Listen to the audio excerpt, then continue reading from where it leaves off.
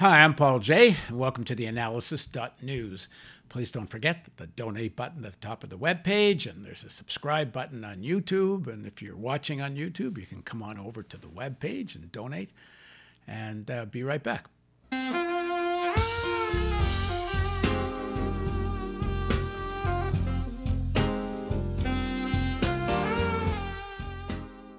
Brazil is mired in perhaps the worst COVID crisis on the planet, as President Bolsonaro continues to deny there even is a crisis. He's making Trump look rational as COVID cases and deaths continue to surge in the largest country of South America and the ninth largest economy in the world. In the midst of such calamity, former President Lula da Silva was declared eligible to run for president in 2022 as a judge of the Supreme Court essentially found he was railroaded into jail by another Supreme Court judge who went on to be Bolsonaro's Minister of Justice. The possibility of Lula running again for president, and he already leads in most polls, even though he hasn't said for sure he's even going to run, has caused shockwaves from deep in the Brazilian favelas to offices at the top of Wall Street banks. Will Lula lead a broad front against Bolsonaro? And if he wins, what kind of policies will he advocate? In a recent speech to the Metal Workers Union, Lula said it's always important to reiterate whenever you can, the planet is round and Bolsonaro doesn't know it. Well, has Brazil had enough of the insanity of Bolsonaro? Will he follow Trump out the presidential door in 2022? And if he loses the election, will he leave? Or will the Brazilian military intervene to stop a new era of Lula and the Brazilian left in power? That said, there was lots of criticism of Lula from the left as well while he was president. So if he wins, will he resist international finance or try to get along, as many people think he did too much of in the past? Now joining us is Lorena Barberia. She's a professor in the Department of Political Science at the University of Sao Paulo. Thanks very much for joining me, Lorena. Thanks. It's good to be with you tonight. So start with what's been going on. So there's a couple of decisions. The first judge that said that that Lula could be retried, but for now he can run again as president. But then there's another decision, I think happened yesterday or today. So where are we at with this process? So we're in the process where that's correct. After many months, it's very important to say that Lula has been outside of jail. He was freed several months ago, but since he was freed up to now, he's been very low profile in the media. He hasn't been very granting interviews or giving major speeches because his case was under review and was awaiting a decision in the Supreme Court.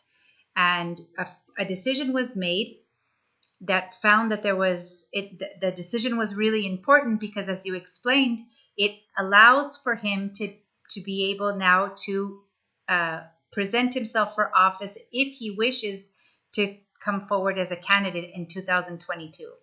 So that's a first decision. But following very shortly after the decision regarding Lula, there was a second decision this week, which was discussing the judge who originally made the decision that put Lula in prison, ruling that there was bias in the way that decision was made and in the way that the procedures that were undertaken in the investigation. And so that second decision has also been very important because the judge who prosecuted Lula, who held the hearings, who was responsible for the prosecution of the cases, is now liable for, because of the allegations and the rulings that are being made, there might be consequences for him personally for violating certain procedures and violating laws. And so the tables have, in a certain sense, turned from Lula being outside of politics and freed, but in a very kind of low, kind of under profile person that is out of jail but not in politics, to now Lula being starting again to set an agenda, set discussions in Brazil, and make major political movements.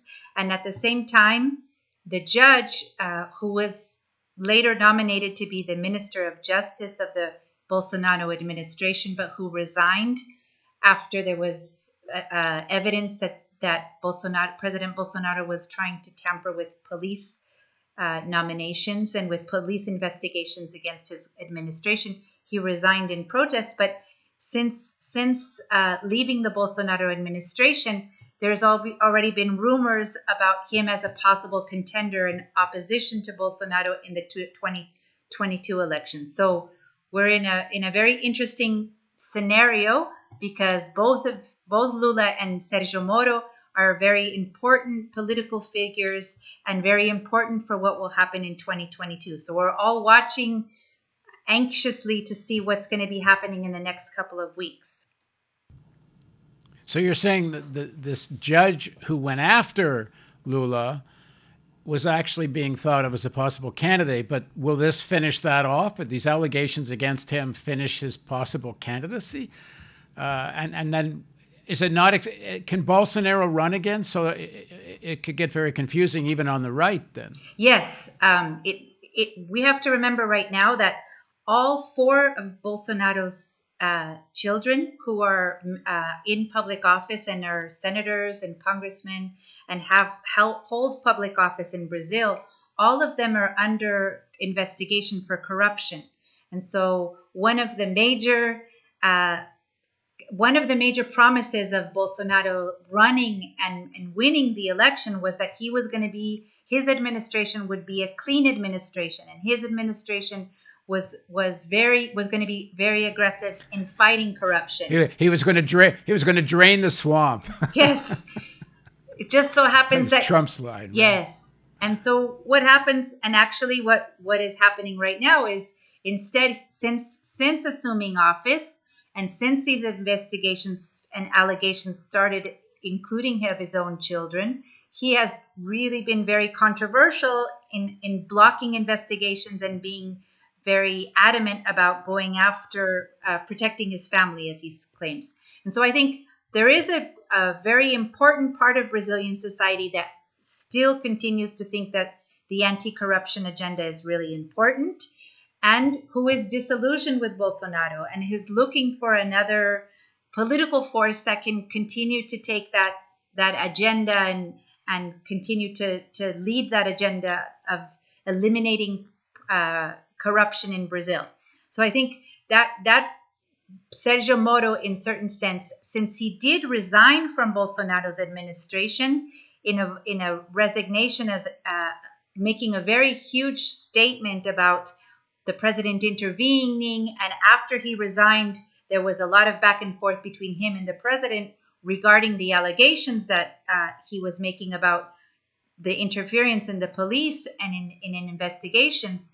I think he became a very important potential leader for the 2022 elections. But at the same time, growing evidence has been presented and has been growing that there was a lot of procedures about Lula's prosecution where there's evidence that there was, for example, conversations that were ongoing between the prosecution and the judge, which shouldn't have been taking place because there's kind of strict laws about what information can be transferred and shared between who is judging a case and who's prosecuting in secret. And the coordination shouldn't have happened. And so that evidence that emerged recently, that's the evidence that was used in the judgment that came out against Sergio Moro. Now, this decision by the Supreme Court, one a few days ago, and then another one just yesterday or today, which are both favorable to Lula. Does this reflect that the elites, at least sections of the elites in Brazil, have had enough of Bolsonaro? Well, this week has been really monumental in Brazil.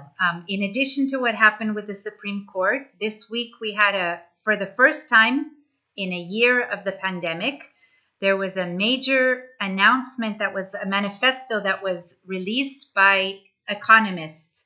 And what was interesting, there's now over I'm not sure the last time I checked the signatories, but there was over 1,200 economists that signed this manifesto. This was a manifesto that for the first time brought in left and right-wing economists together to call for stronger social distancing policies and a stronger response to the pandemic.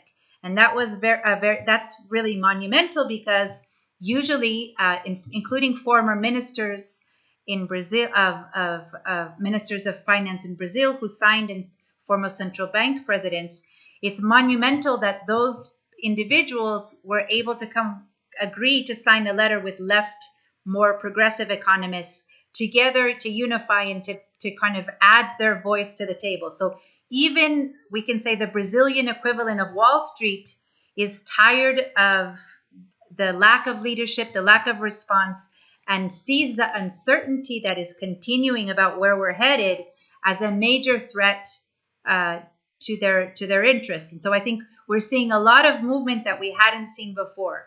And as a result, also that's important to emphasize, immediately the president, as soon as the manifesto was released, the next day, the president yesterday made a major speech on nationalized television with a very different discourse than what we've been hearing for the last couple of months, and making promises and making claims about the type of leadership that his administration is providing in regard to COVID. That was very contrarian to what he said in even a week ago. So now he's claiming that there is a crisis and he's dealing with it. And he's always been dealing with it, and he's always been at the forefront of this crisis.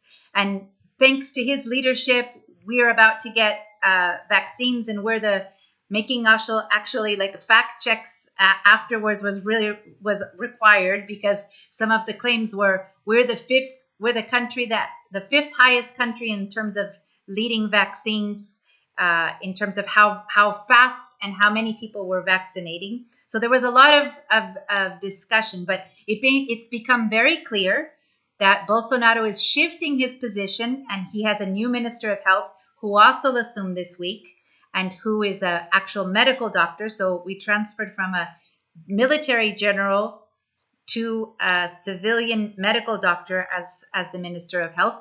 And both the minister of health, this new minister of health, and Bolsonaro are both emphasizing now that our salvation is vaccines. So instead of thinking about kind of the exit strategy now is we're going to do vaccines, but we're not going to do, what's also important to notice is what they didn't say in the speeches. So what we didn't talk about a lot about is social distancing, masks, testing, all of the other parts of a response that we need to coordinate and lead and invest in a moment that's really grave. We have over 3,000 deaths per day in Brazil. Yesterday we had, for the first time in the history of the pandemic. So we're in a very critical moment, and it's very clear that vaccines has to be a complement to a very comprehensive strategy in a continentally sized country. And so as slow as vaccines are coming, we can't just assume that vaccines are going to resolve all of Brazil's problems. It's not a magic bullet. And people are people resisting wearing masks? And is he not, and the government's not advocating wearing masks? So we have a federal law that was passed by Congress that he vetoed several parts of the legislation, and the vetoes were overturned in July. So since July, there's a very strong policies in place regarding mask mandates across Brazil. Bolsonaro tried to veto this. He vetoed, and his veto was overridden. But several of his vetoes, in some of the clauses of the mask mandate law, his vetoes were sustained. So we do have a mask mandate across Brazil. The problem is enforcement, and the problem is also that political leaders don't use masks, including President Bolsonaro, as rigorously and as an example. And so we have a lot of kind of what is the flavor of the day? Some days we're going to wear masks. Some days we're not. We never know. With a lot of the political leadership at the national level, what is the example that's going to be chosen? So some days Bolsonaro takes off his masks and goes to a crowd and socializes and shakes hands with everyone. In a couple of days after Lula spoke, what we saw is a very different picture of a Bolsonaro wearing a mask and setting the kind of example that he hasn't set before. So because in Lula's speech, he really condemned Bolsonaro's COVID policies. Yes, he made a point. Thereof. He made a point to speak about it.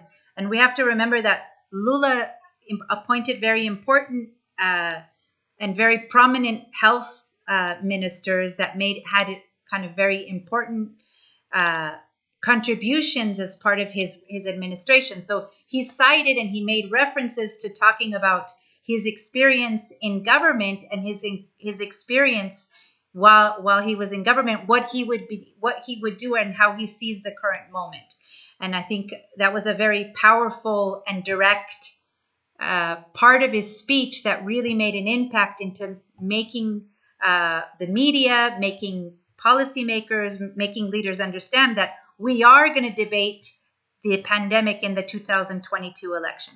Because part of the strategy of the Bolsonaro government is we're going to say that it's the governors and the mayors that just couldn't get their acts together, and we're going to run in 2022 trying to run away from the pandemic and say it wasn't our fault. It was other people in government's fault. And I think what was critical about Lula's speech this week was pointing to the attention is we are going to debate, and we're going to debate about what you should have done. Now, there was a story that got some attention here that the Brazilian government had arranged for several, 100,000 or even 1 million doses of the Sputnik, the Russian vaccine, and that the Americans leaned on the Brazilian government not to distribute it. Is that true? Is that story legitimate? So, unfortunately, we've one of the things that's been happening in the last couple of months, we don't have a lot of transparency about the actual negotiations and who is making the negotiations and what are the prices that are being charged and the agreements that are being charged. But there was a movement by private entrepreneurs in Brazil who wanted to procure the vaccine and make an agreement to arrange for the Gamaleya Institute to work with a local manufacturer and pharmaceutical company in Brazil to make and distribute the Sputnik vaccine in Brazil locally. And the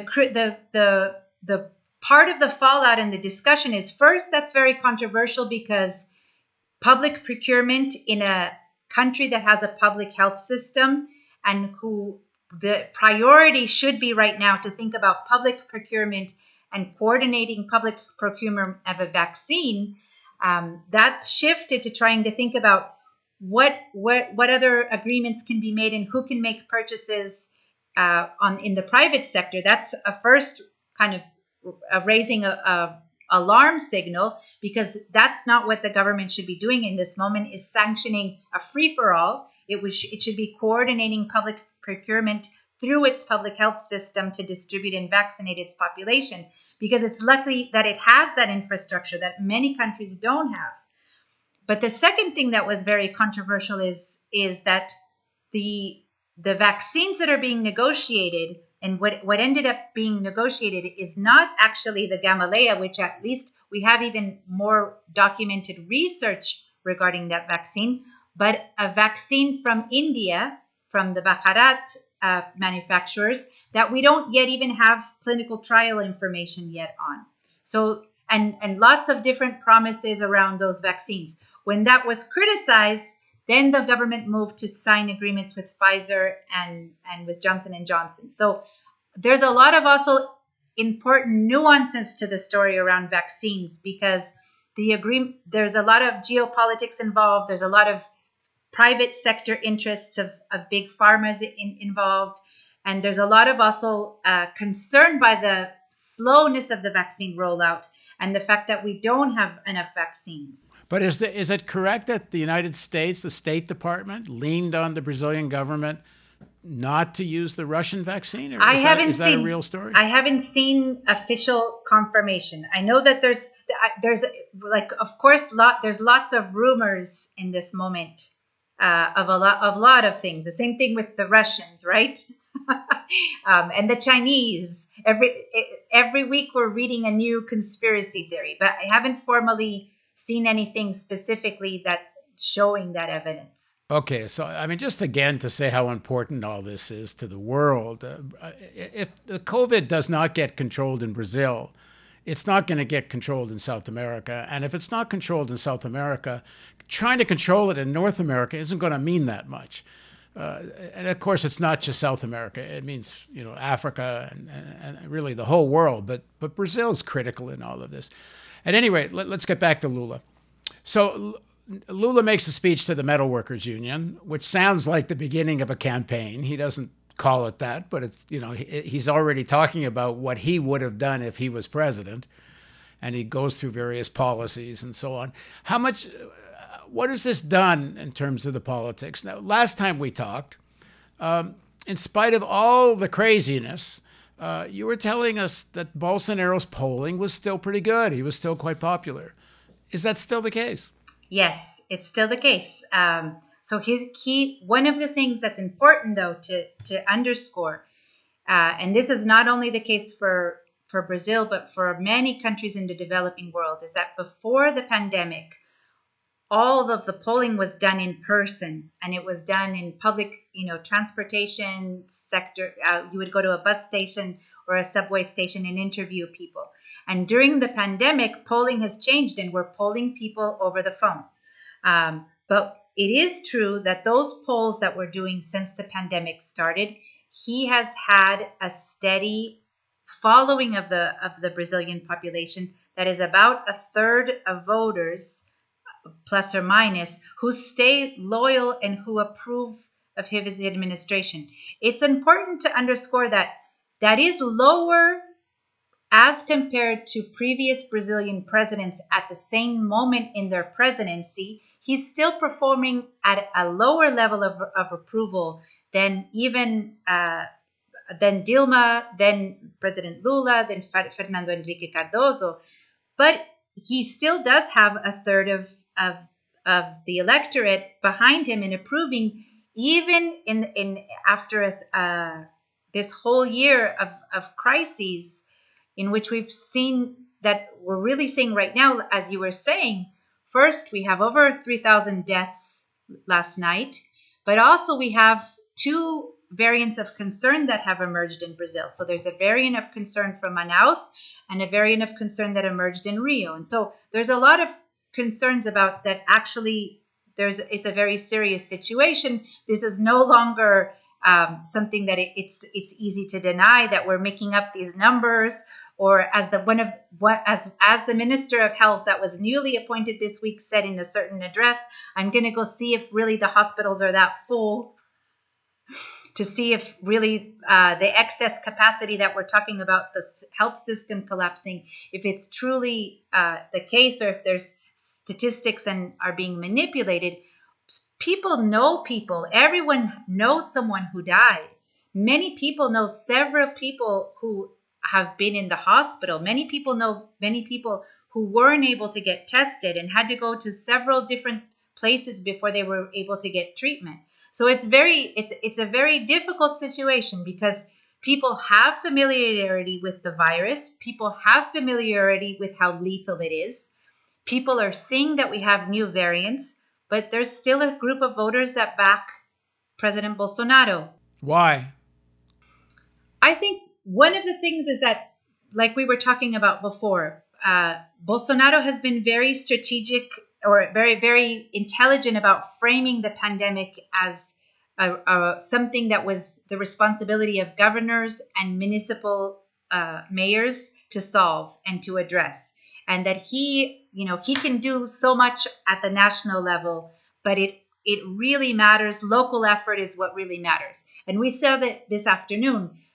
We had the first address by the now fourth Minister of Health, during the President Bolsonaro's administration.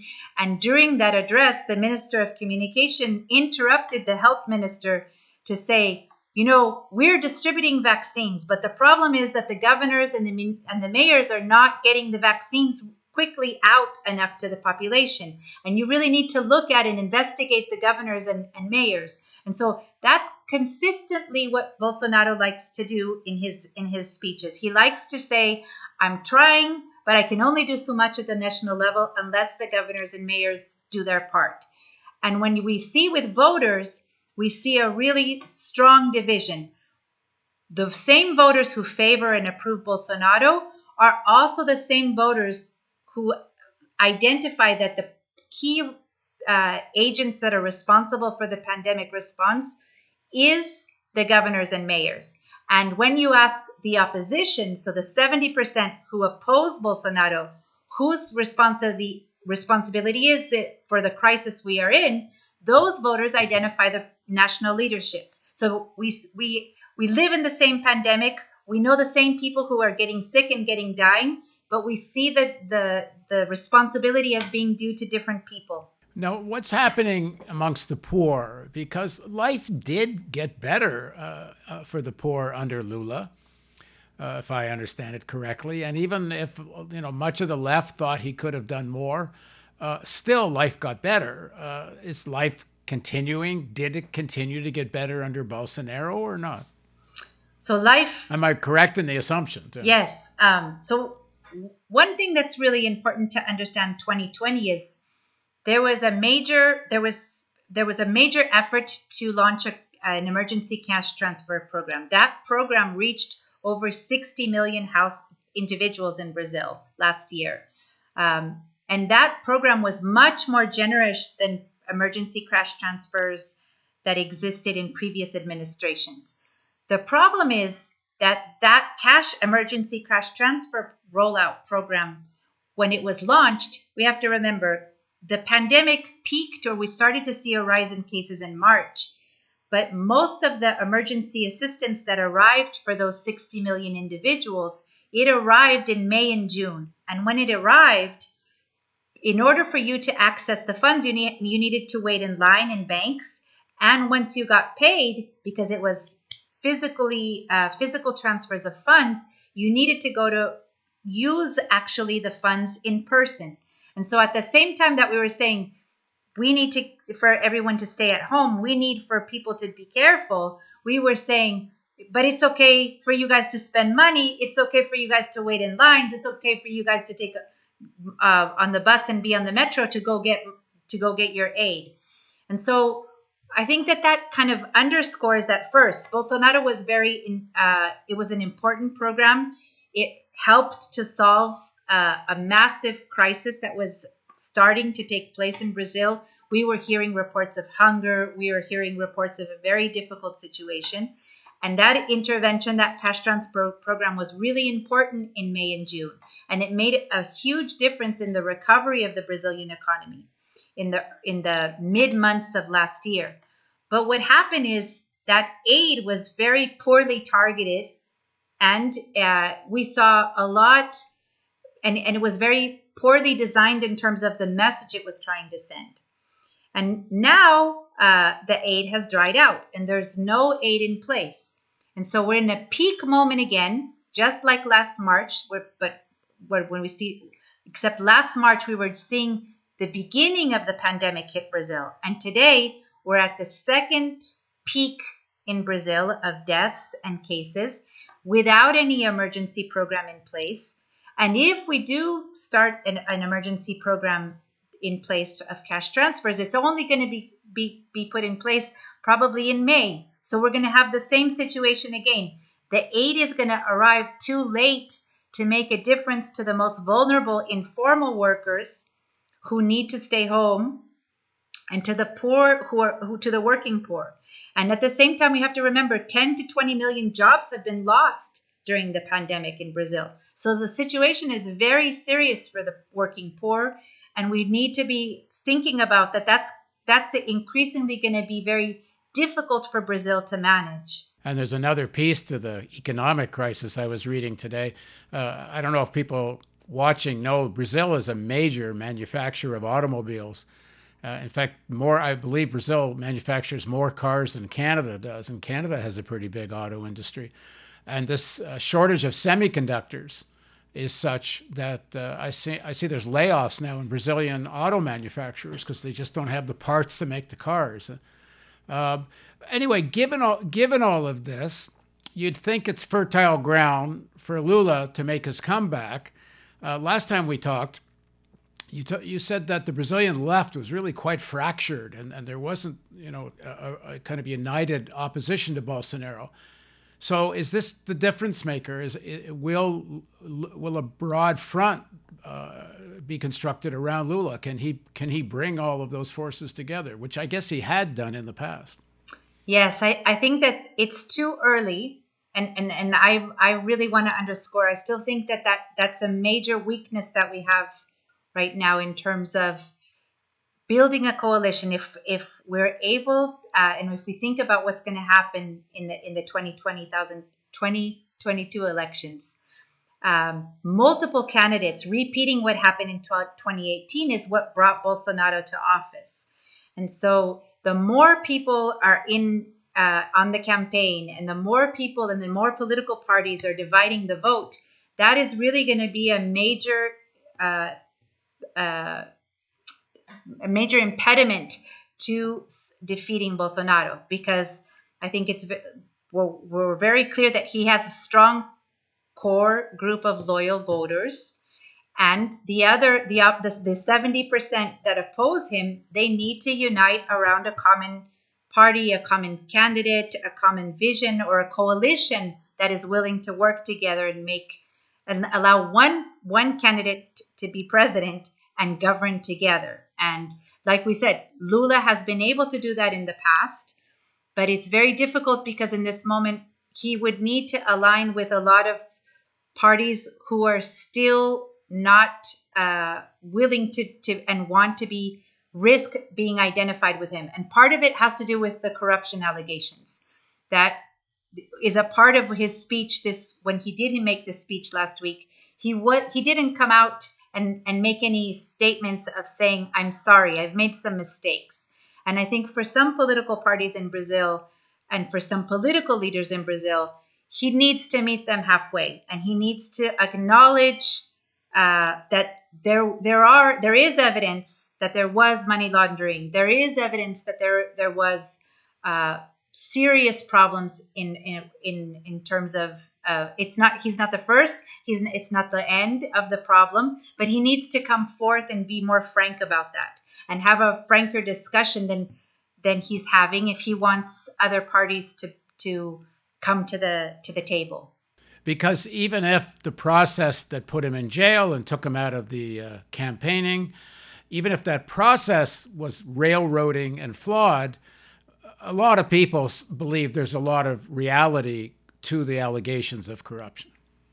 Yes, a lot of people, and I think also the prosecution did.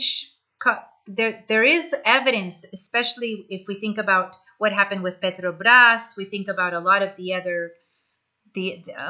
evidence that has been poured. There is evidence that, especially, it can be that that a lot of the corruption that took place is corruption that was money that was being laundered to pay off congressmen to pass policies. We can argue about where the money was going and for what it was going for, and it wasn't going to build for personal gain, but it still doesn't take away the fact that money was being diverted and money was being used for illegal purposes, and that money shouldn't have been diverted that way. So I think we still have there's actually video of a payoff, right? Yes, there's videos, there's a lot of evidence, and I think we need to have a conversation, especially if we want it's very difficult for us to keep the conversation very polarized. So we have a very polarized society in this moment. If we want to reduce the level of polarization, we need to have a frank conversation about what happened and come to make some kind of minimum agreements about what we agree minimally occurred. And we don't have that right now in Brazilian politics at the level that we need to form a strong coalition to oppose President Bolsonaro. Because I think Lula has said, yeah, some of this happened, but that's the way it is. If you wanted to pass what he would call progressive legislation, they had to bribe some right-wing senators to get it done. And he sort of justifies it. Is that true? And he also claims that there's also an argument about I can't be responsible for everything. That there was decisions that were made. They were not authorized by myself. People in my government made decisions, and those people need to be held accountable. Not in those words, and he hasn't said that.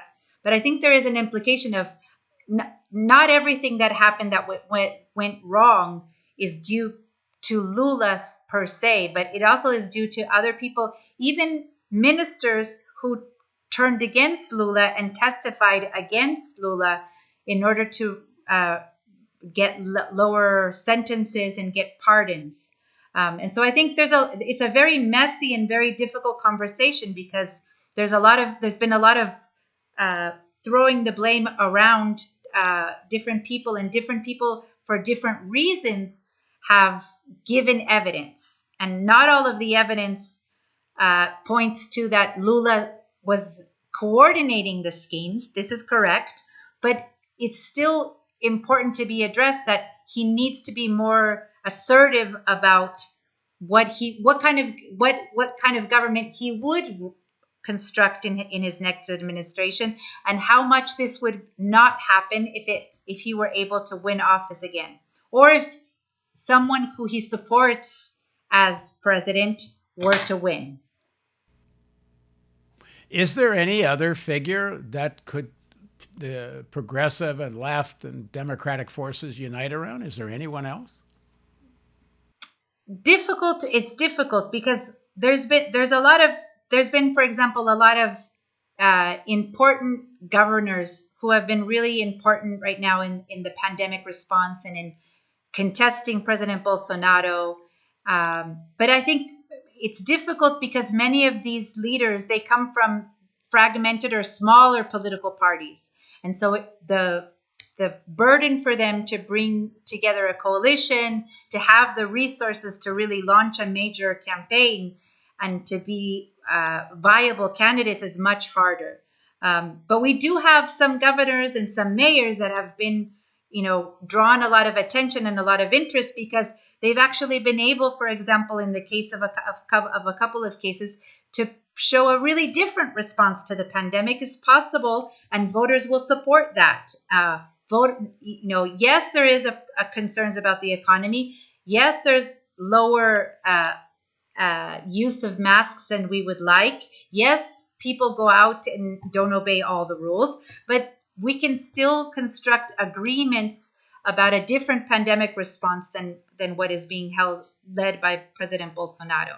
Now, Bolsonaro is not only a COVID denier, he's also a climate change denier, climate science denier on the whole.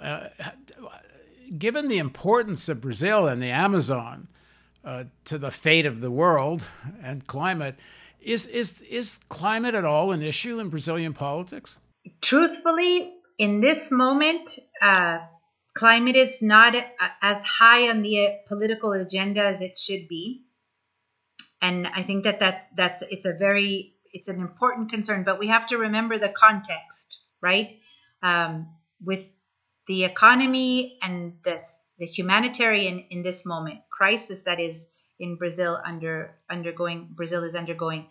The environment, unfortunately, is not on the radar as high of a priority as it should be. And part of it is also very difficult because a lot of what would happen to protect the Amazon, including speaking about indigenous peoples, one of the things we've been doing a lot of work to try to figure out is how much protection is going to actually get vaccines to indigenous peoples and making sure that they're protected and that they're also not as gravely affected by the pandemic. A lot of that requires people going out and going to these communities that are very vulnerable and who've had a huge toll during the pandemic. So having policing to protect deforestation, all those activities in this moment is very difficult because the humanitarian crisis is very strong, and there's not a lot of attention to enforcing other parts of important agendas, and that includes education, that includes the environment, that includes a lot of other huge pillars of Brazilian society that are not being paid attention to it and not deserving not getting the attention that they should be. And meanwhile, well, we'll see whether the Biden administration. Oh, sorry. No, I was going to say it's just that meanwhile, the Minister of the Environment is making sure to actually do the opposite. So trying to pass laws to be more flexible and allow more exploration in the Amazon. So we're in a very difficult situation, and the environment is something that we really need to work harder to get discussed in Brazil. Well, if the Biden administration is actually serious about its what they claim is a commitment to a real climate change policy, then you would think it would also direct their foreign policy, and the United States would actually, lean on the Brazilian government and help develop some real climate strategy for the Amazon. But I'm not so sure that's what Wall Street wants in Brazil. They certainly haven't in the past. But I guess that's to be seen. Well, listen, that's really great. Let's leave it there for today, and let's do it again soon. Thanks so much, Lorena. Okay, thank you, Paul. And thank you for joining me on the analysis.news. And don't forget the donate button and the subscribe button on YouTube and all of that stuff. Thanks again.